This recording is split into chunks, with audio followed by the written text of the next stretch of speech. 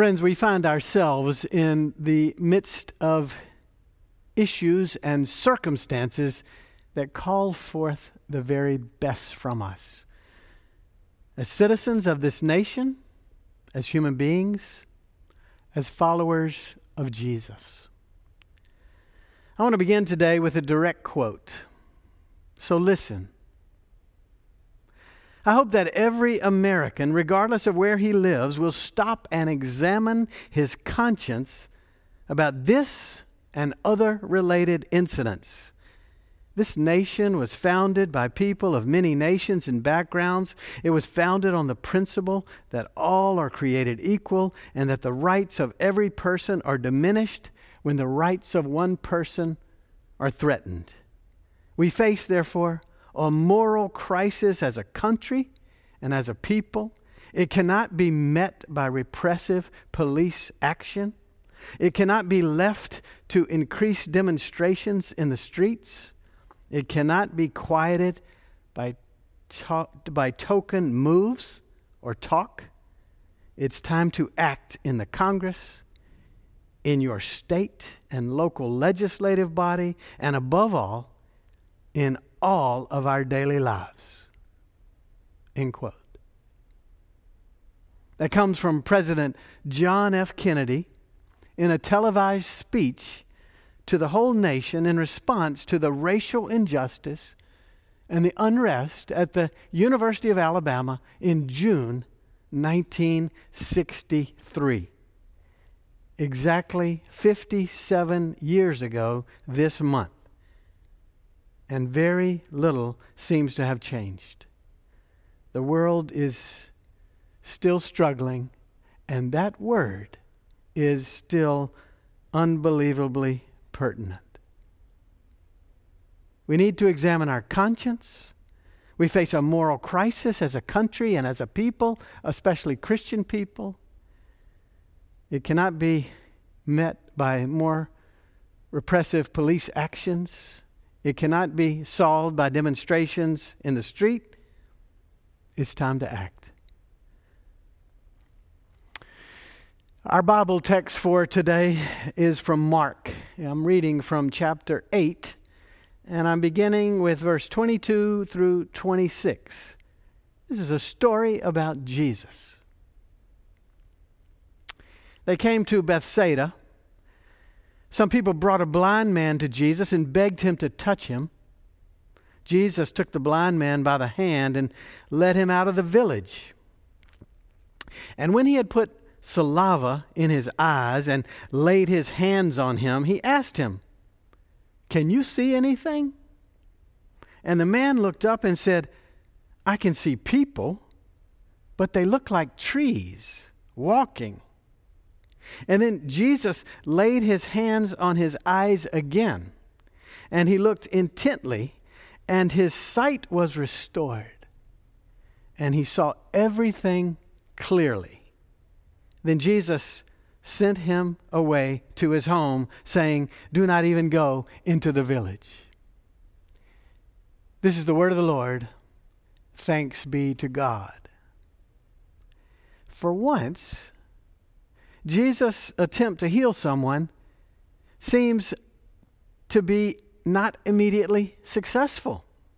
Maybe that's why Matthew and Luke leave this story out of their Gospels. Why did it take Jesus 2 touches to heal the blind man? Yet this 2-stage movement, this 2-step healing of the blind man is the very point of this story, I think. Because as we know, there's blindness, and then there is blindness. There's not seeing, physical blindness, when eyes don't work, when light and images and objects cannot be seen. And then there is figurative blindness, when we can see, but we don't really see. Blindness is also when we see, but don't grasp what's happening. When we see, but do not see what's really important or what's really dangerous. or what's really painful, or what's reality, or what is the injustice. Jesus always had a special concern for blindness. When he first appears on the scene, he says, it's in Luke 4, he's come to bring good news to the poor, to proclaim release to the captives, and to recover the sight of the blind. Well, this passage is about seeing, recovery of sight to the blind. It is a miracle story, and Jesus uses saliva, a common home remedy, and Jesus asks the man if he can see. The blind man affirms that he can see partially. I can see people, but they look like trees walking. Jesus then touched him a second time, and the text says he saw everything clearly. We've been blind for so long. 57 years ago, Kennedy said we need to examine our conscience. Today, we face a moral crisis as a country, as a people, especially Christian people. It cannot be met by repressive police action. It cannot be left to demonstrations in the streets. It's time to act. We've been blind for so long. We, you and I'm pretty sure, have known about racial disparity and racial injustice for a long time. We have known that our culture has stacked the odds against black people. Fewer educational opportunities, fewer economic opportunities. We have known that so many children, especially African American children in our very city, are not getting the education they deserve. We have known about extensive legislation across the decades, legislation that has left blacks far behind whites. We have known about systemic racism baked into our American culture for centuries, creating barriers for black people. And we're learning about more and more. We've known that if you grew up in Richmond, in Windsor Farms, for example, your life expectancy would be significantly longer than someone who grew up in Creighton Court, not 5 miles away. We've known that African American children, especially boys, have to have the talk, which is how to act if the police ever stop you, so you don't get shot, so you don't get beat up, so you don't get unfairly charged, or worse. We've known about Michael Brown and Tamir Rice and Trayvon Martin and Eric Gardner and others. And more recently, we've known about Ahmaud Arbery and Breonna Taylor and George Floyd and Rayshard Brooks. Jesus asks if we can see. We can see people, but they look like trees walking. We can see the news. We can see the history of racism. We can see the inadequacies, the inequalities. We can see the injustices. But are we seeing clearly? Are we? In one of his sermons in the book Strength to Love, which a number of us are reading in these days, King says, and I quote, "Blindness is often the trouble. Enlightenment is the real need." King even says that Saul was not an evil person when he persecuted Christians. He thought he was right as a devout Jew doing what he was doing. He was devoid of enlightenment, King says.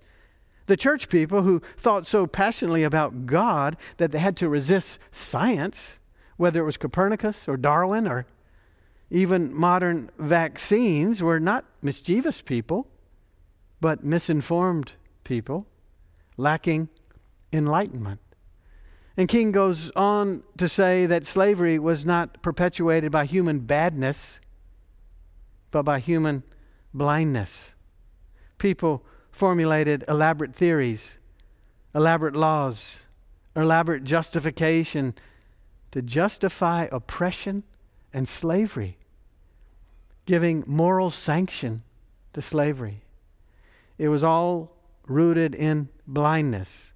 Blindness to justice, blindness to racial equality, blindness to God's plans for liberty and peace and wholeness for all God's children.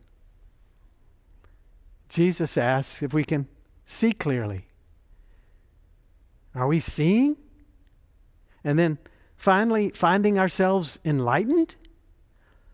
Or are we not really seeing with clarity, with conviction, with courage to act as God's people? We've seen the presentations by John Meeser about the racist history of Richmond, learned about redlining, heard about the interstate cut right through prosperous African American community Jackson Ward. We've seen how poverty has settled in certain districts because of discrimination and unfair laws. We've learned about the legal system and more police brutality that targets unfairly people of color. We've learned about mass incarceration as the new Jim Crow. You know all about this, right? Trying to see? We've also have the monuments in our city. We see the monuments to Confederate soldiers and leaders, seen their beauty. We have. But even maybe said they're noble. They represent heritage, not hate, we've heard. We see. But remember, Jesus asks, can you see anything? Yes, maybe in these days we're finally seeing. Maybe. We hope, we pray. By God's grace, we're finally seeing. We are seeing, once again, the moral crisis that is upon us. We are seeing the long effects of oppressive and restrictive policies and practices that take a huge toll on people of color. We are seeing, finally, the racial injustices that have been so pervasive in our society. We are seeing what Martin Luther King wrote about from the Birmingham jail. We know, he says, through painful experience that freedom is never voluntarily given by the oppressor. It must be demanded by the oppressed. We must come to see, says King, that justice too long delayed is justice denied. What we are seeing in these days is the passionate plea for justice, for equal treatment, for no more police brutality. What we are seeing, and it's shameful that it's taking us this long, is the disproportionate effect of life on African Americans and Latinos. The disproportionate effect on them from COVID-19, for example. What we are seeing is the desperate cry that we be one nation, indivisible, with liberty and justice for all, not just for those with a certain skin color. Jesus said, "Blessed are the pure in heart." But we keep making and passing laws, systemically racist laws, that left a certain segment of our people behind. Jesus said, "Blessed are the meek." But we kept our boot on the throat of a whole segment of our people, and lately, a knee on the neck. Jesus said, "Blessed are the merciful," but we kept building prisons and locking up so many more blacks and browns.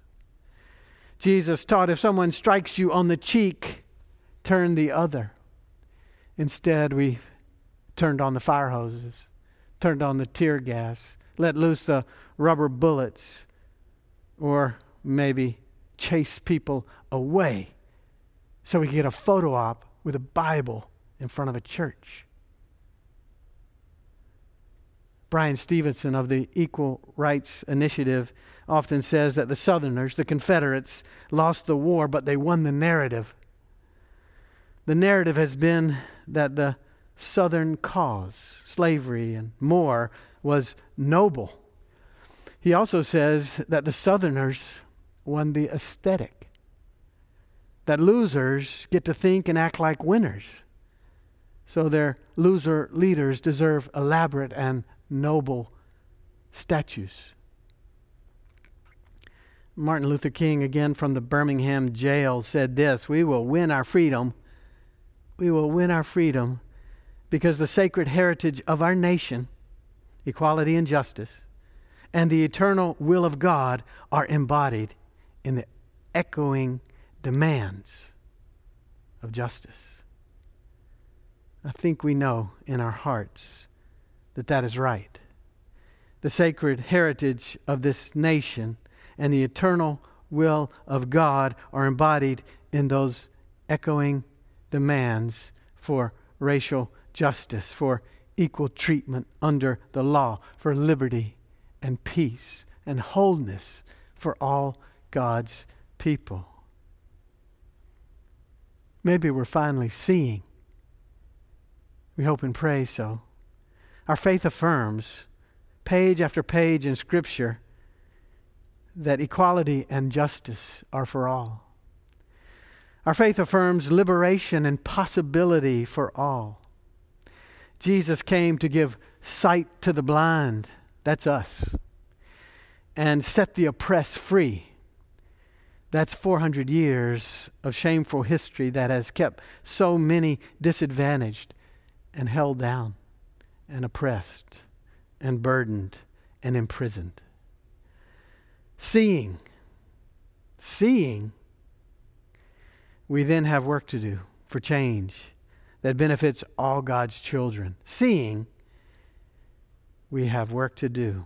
For centuries, African Americans have been relegated to so much less than human. 3/5 of a person is actually the designation.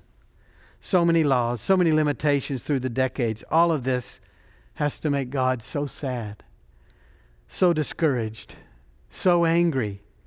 We have to make every effort to dismantle racism, which is so much a part of each of us, baked into each of us. We have been complicit in this journey of oppression. We have been part of a culture that treats people vastly unequally.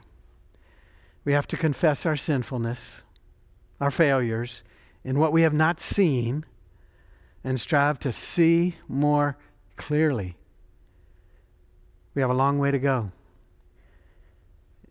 Jesus comes to give us sight. Are we seeing? Are we seeing what God sees? Jesus restores sight to the blind, so we'll move toward justice and joy and peace and wholeness and hope for all God's people everywhere. Let's keep working on that. Amen. Let us pray. Holy God, we open our hearts to you. We commit our ways to following Jesus. We ask your forgiveness. We ask your strength and courage, your powerful Spirit, to show us the way toward justice and joy for all people everywhere. Following Christ our Lord. Amen.